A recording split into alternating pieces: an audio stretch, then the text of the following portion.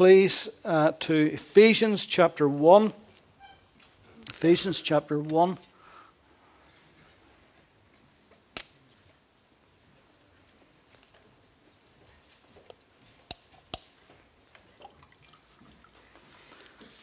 First chapter of Ephesians.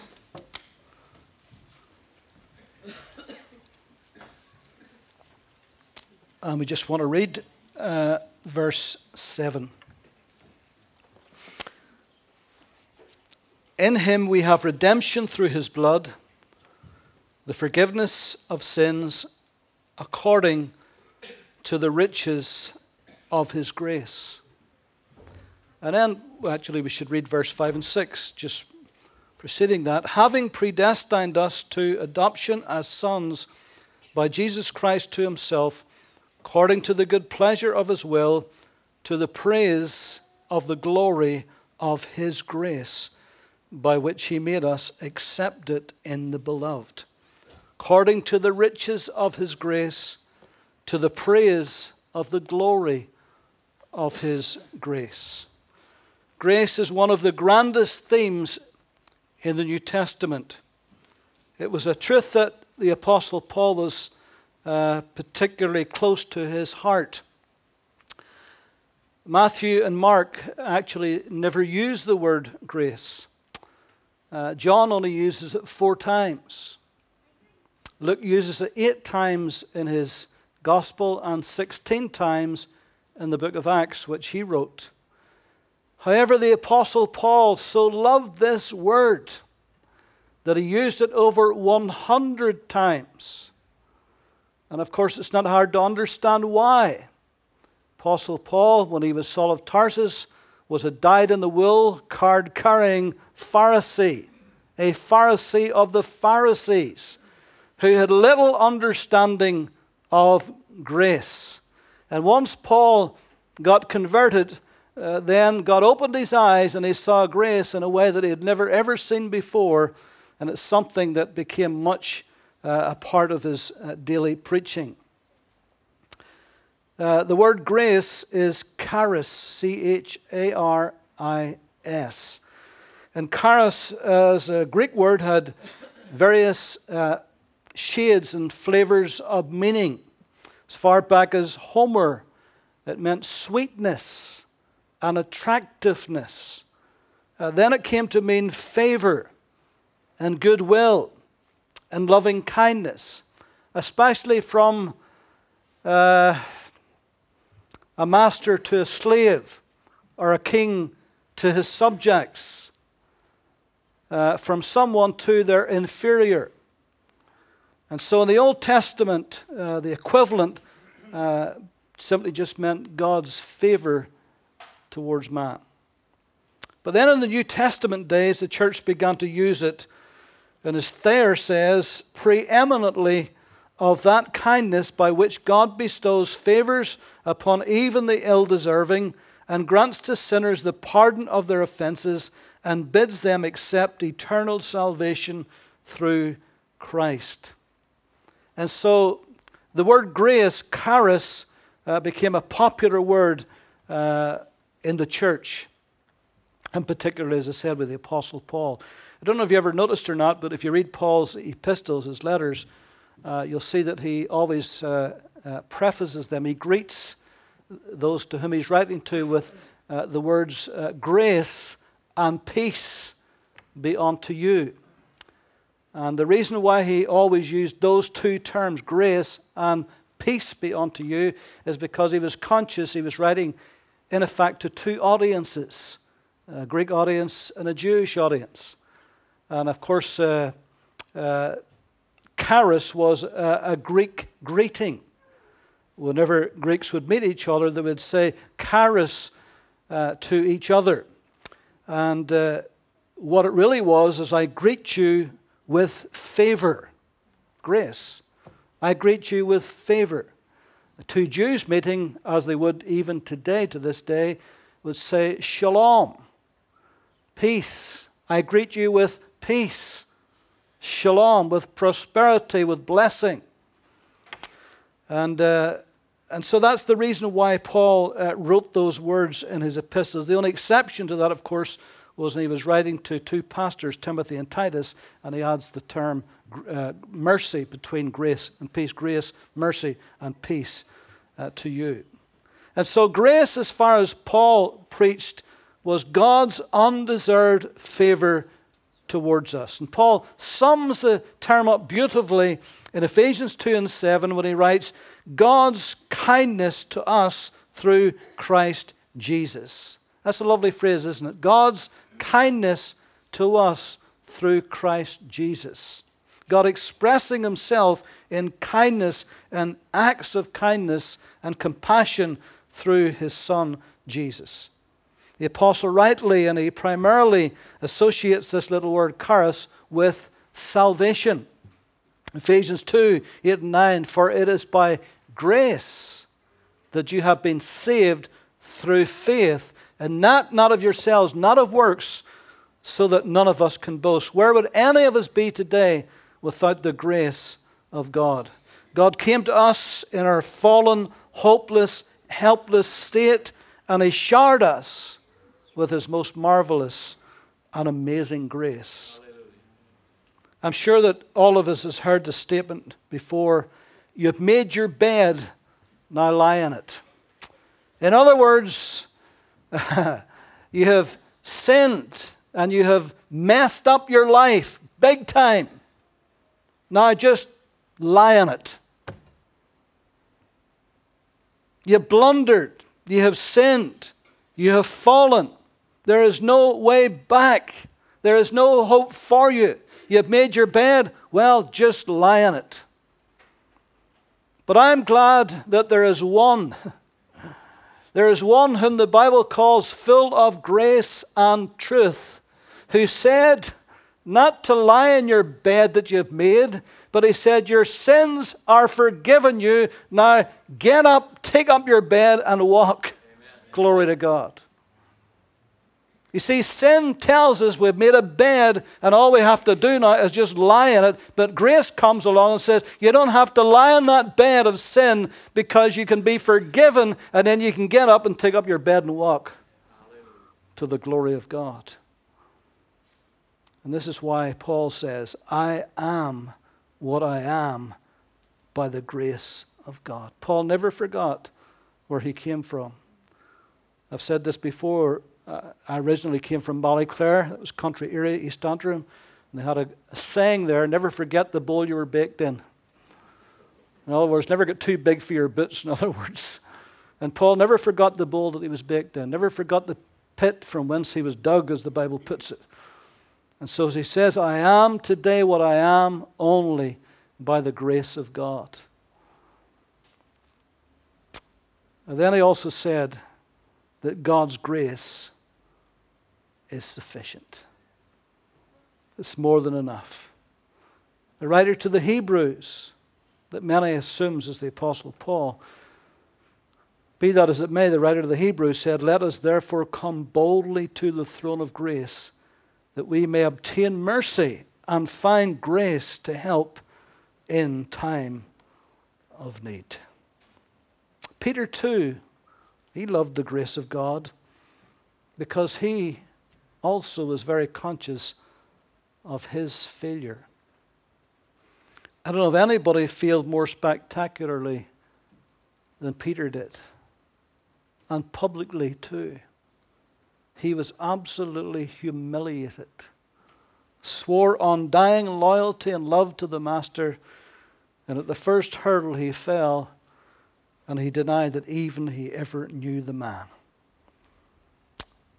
And so no wonder Peter calls him in 1 Peter 5 and 10 the God of all grace. And in 1 Peter 4:10 he speaks of the manifold grace of God. The many-sided, the multi-layered. As I often say, if you hold a cut diamond up to the light and you turn it, you'll see its many sides, its many facets.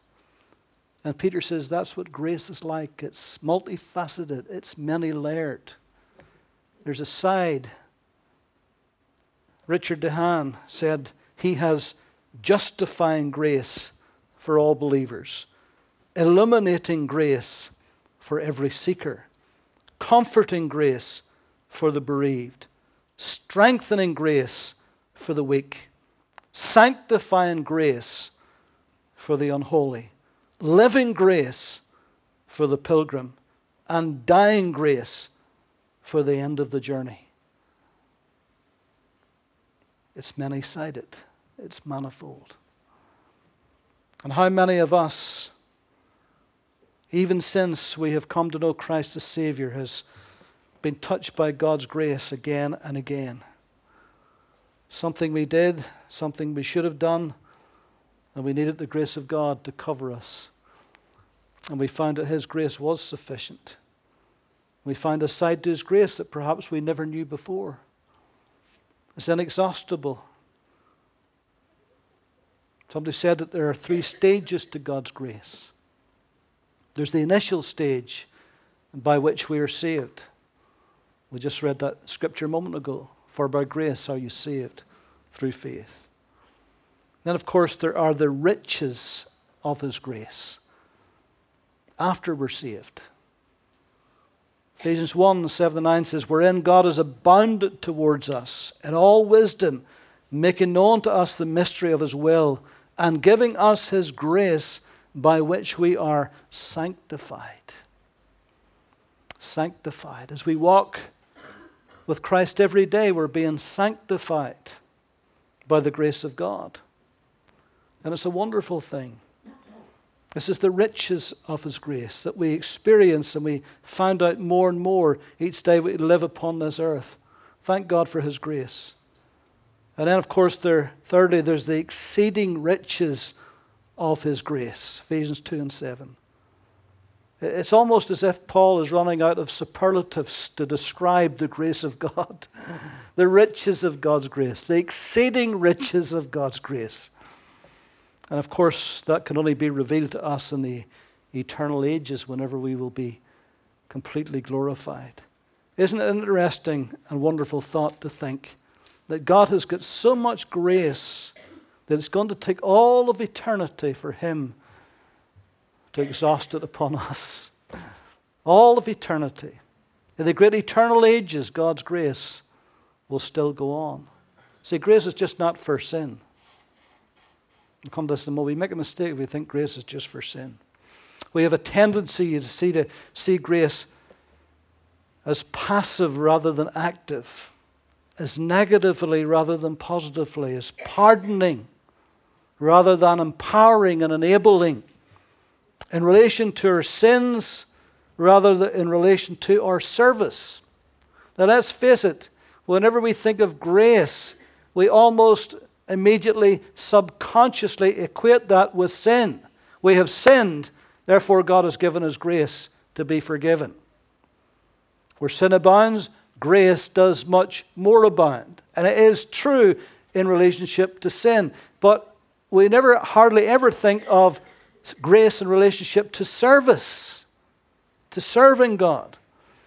God enables us to serve Him through grace. Hebrews 12:28. Therefore, since we are receiving a kingdom which cannot be shaken, let us have grace by which we may serve God acceptably and with reverence and godly fear. If we're ever going to serve God effectively and truly, it can only be by His grace. Again, Paul says, I am what I am by the grace of God. I'm the least deserving. I'm the chief of sinners. But I am what I am by the grace of God. And this grace, he says, was effective in me. He wasn't scared to say that either. I serve Him by grace. And every one of you who are a believer in Christ, whatever way you're serving the Lord, through your witness, through your testimony, through your lifestyle, it is by the grace of God. Grace enables us to grow. 2 Peter 3:18. But grow in the grace and in the knowledge of our Lord and Savior Jesus Christ. What an environment to grow in. If you go to B&Q and you go to the garden section, a place that I rarely frequent, I might add. But if you go there and you're in the habit of maybe growing tomatoes or certain plants, you have things called grow bags. Isn't that right? And all the nutrients and the soil and the peat's all mixed up and it's in one bag. And all you got to do is slit that thing open, put that seed in, water it, and the stuff will grow out of the bag. How easy is that? Even I could do that. Not that I want to, but even I could do that. See, I don't want to give my wife any false ideas.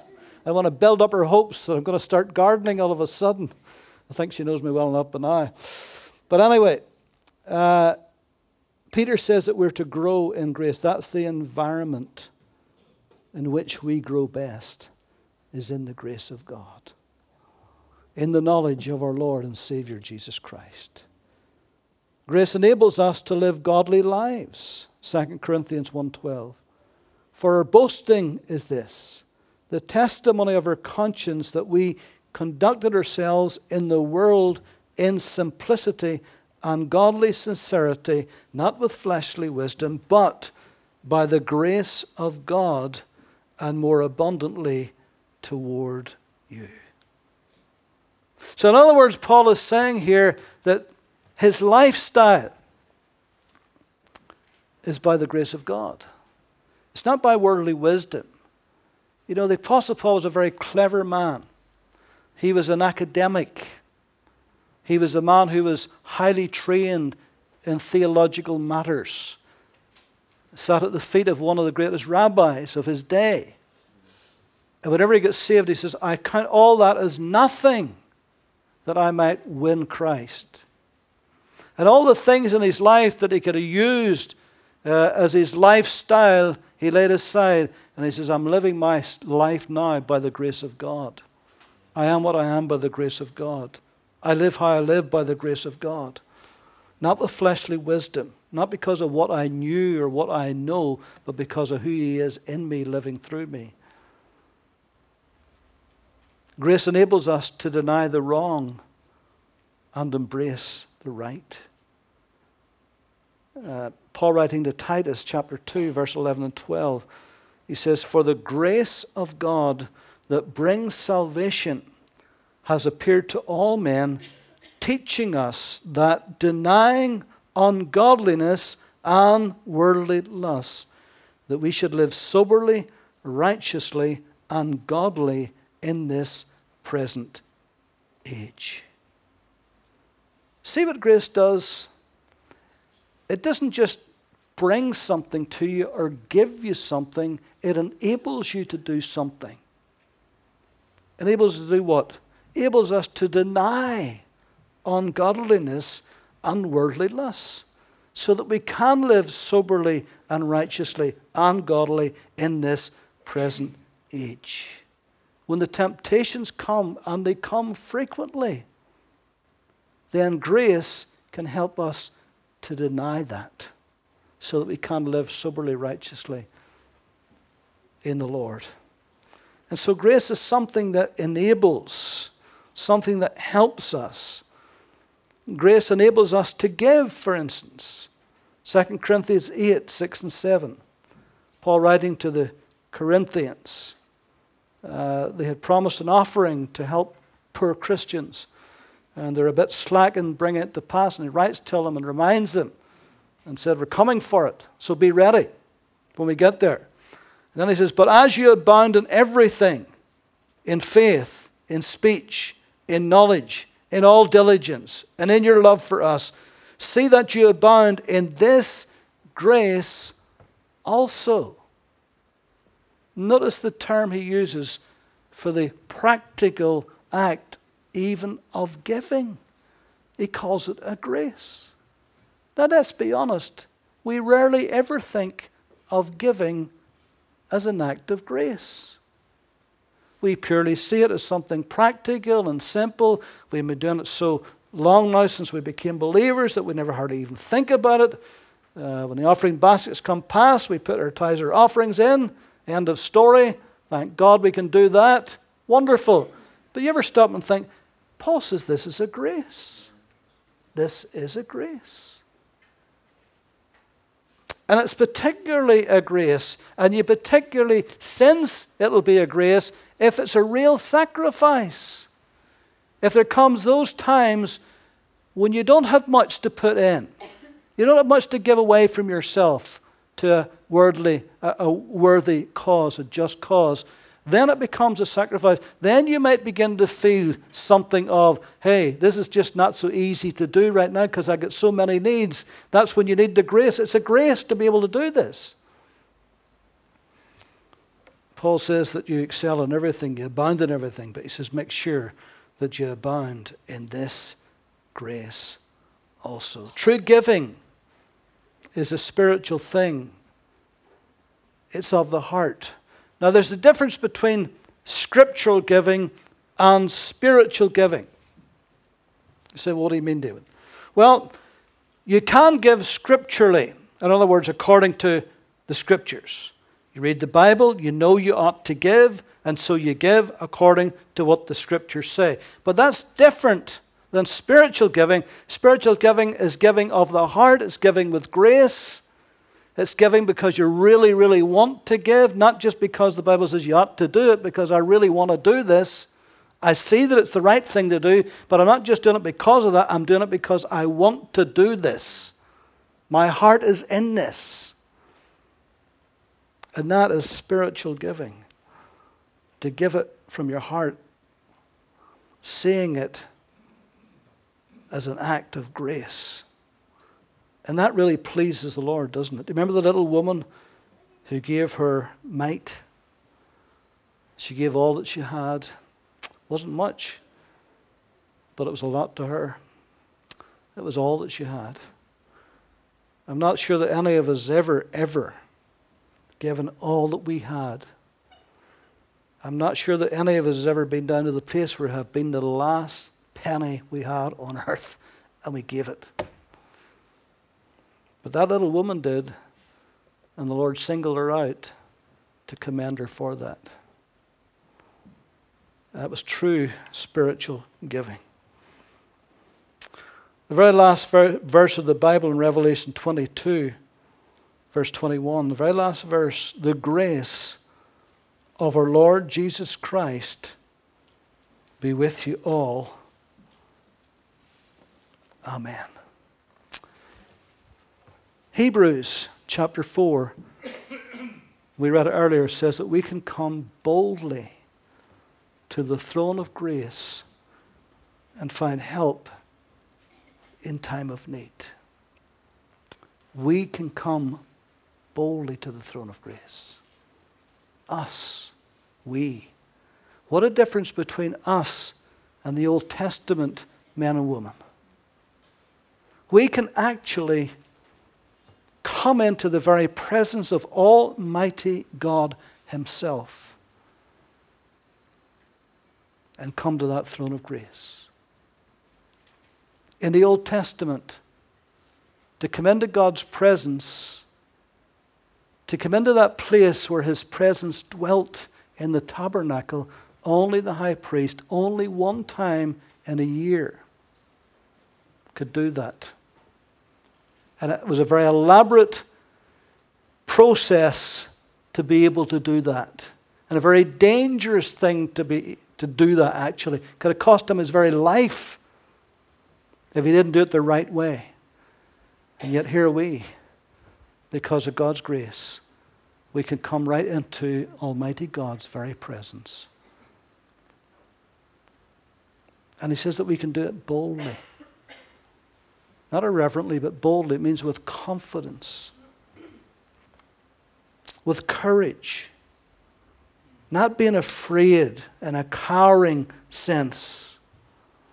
You know, when that high priest went in once a year, I'm sure his heart was beating fast, because if he didn't do it right, and he wasn't right first and make his sacrifice, he was a dead man.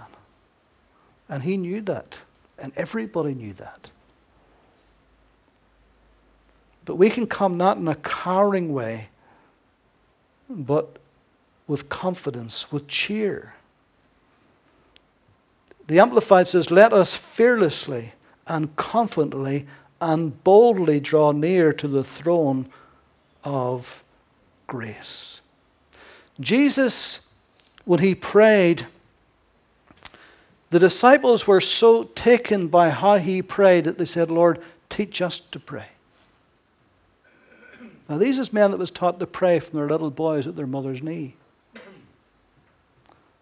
These is men that heard every day of their lives the scribes and the Pharisees praying in the marketplaces in the open air for a pretense, for a show. That didn't impress them at all. There's something the way Jesus prayed that impressed them. Lord, teach us to pray. Because he was so familiar, not in a bad sense, but in a wonderful, intimate sense, so familiar with his Father that he called him Abba. Now, of course, the Jew in the Old Testament recognized God as Father of their nation and Father of creation, but Father in a personal, intimate way, close enough to call him Abba, which is our equivalent of Daddy or Papa. Well, that was entirely different in their experience. And the disciples saw that within Christ, and they said, Lord, teach us to pray. Teach us to be that intimate and personal, that we have a relationship with Almighty God that is that personal. Let us come. Who can come? Us. How can we come? Boldly. Where can we come? To the throne of grace. Christ fulfilled all of the Old Testament offices, prophet, priest, and king. And so whenever we come to him as a king. The songwriter says, Thou art coming to a king, large petitions with thee bring, for his grace and power is such that none can ever ask too much. Imagine being able to come to a king and ask whatever you will. Well, that's what the throne of grace is like. In Exodus 25, it is foreshadowed by the Ark of the Testimony with the golden lid on top, with the two golden cherubim that was carved on top of the lid, looking downwards where the blood was sprinkled. That in the Old Testament was a throne of grace. And Christ, the Bible says, has become our propitiation for our sins, our atoning sacrifice for our sins. One translation actually says, our mercy seat for our sins. So it is a throne of mercy. It's a throne of grace. It's a throne of compassion. It's a place to go. When? Let us come when? In time of need. If your pipes spring a leak, you get a plumber. If your lights start flashing, you get an electrician. If your car plays up, you go to a mechanic. If you start to break down spiritually, where do you go? You go to the throne of grace. Because that's your time of need, isn't it? When you don't know what to do, and it's your time of need, you go to the throne of grace. When you're looking direction and guidance from the Lord, what do? It's your time of need, you go to the throne of grace.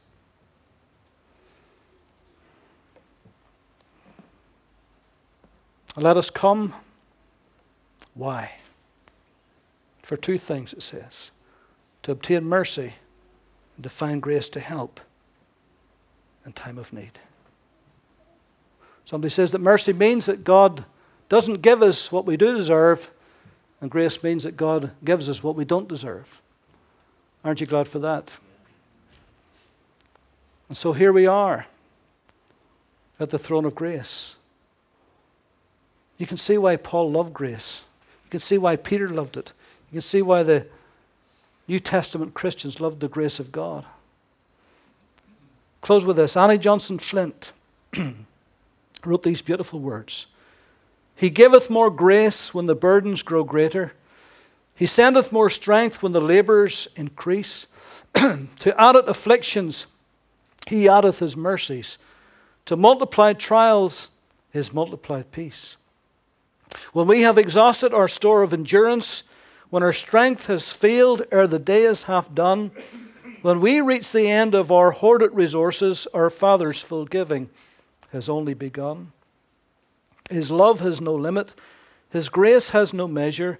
His power no boundary known to man.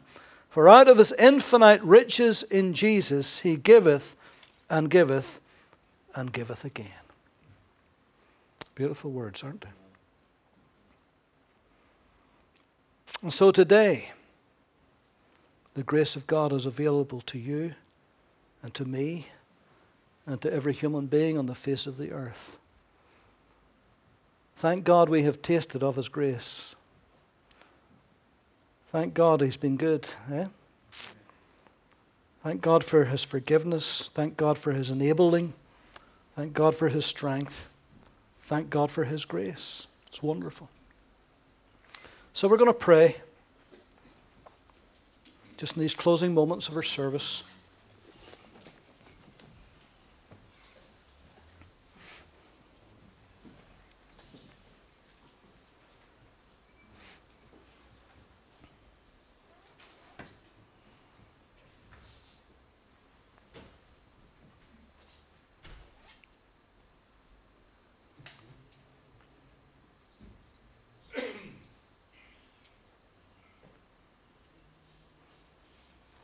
Don't know if any of you has ever stood at the Niagara Falls.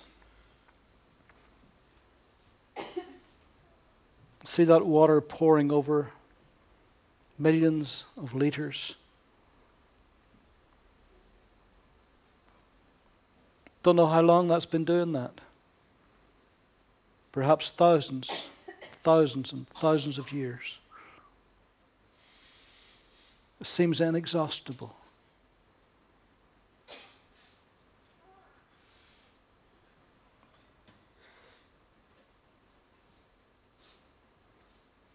Do you think if you put out a little cup, filled your cup out of Niagara, do you think Niagara would be depleted? Do you think it would dry up and stop flowing? I don't think so. There's more than enough for all of our cups. Today you may need some of that grace and mercy. And if you reach out today to him, he'll fill your cup with grace. Fill it full to overflowing. Can forgive you all of your sins. Wipe the slate completely and utterly clean. Imagine every sin that you ever committed in your life can be wiped out in a second by the grace of God. Need some added strength today? Put your cup out. Let God fill it. Remember that little song, "Fill my cup, Lord, I lift it up, Lord. Come and quench this thirsting of my soul."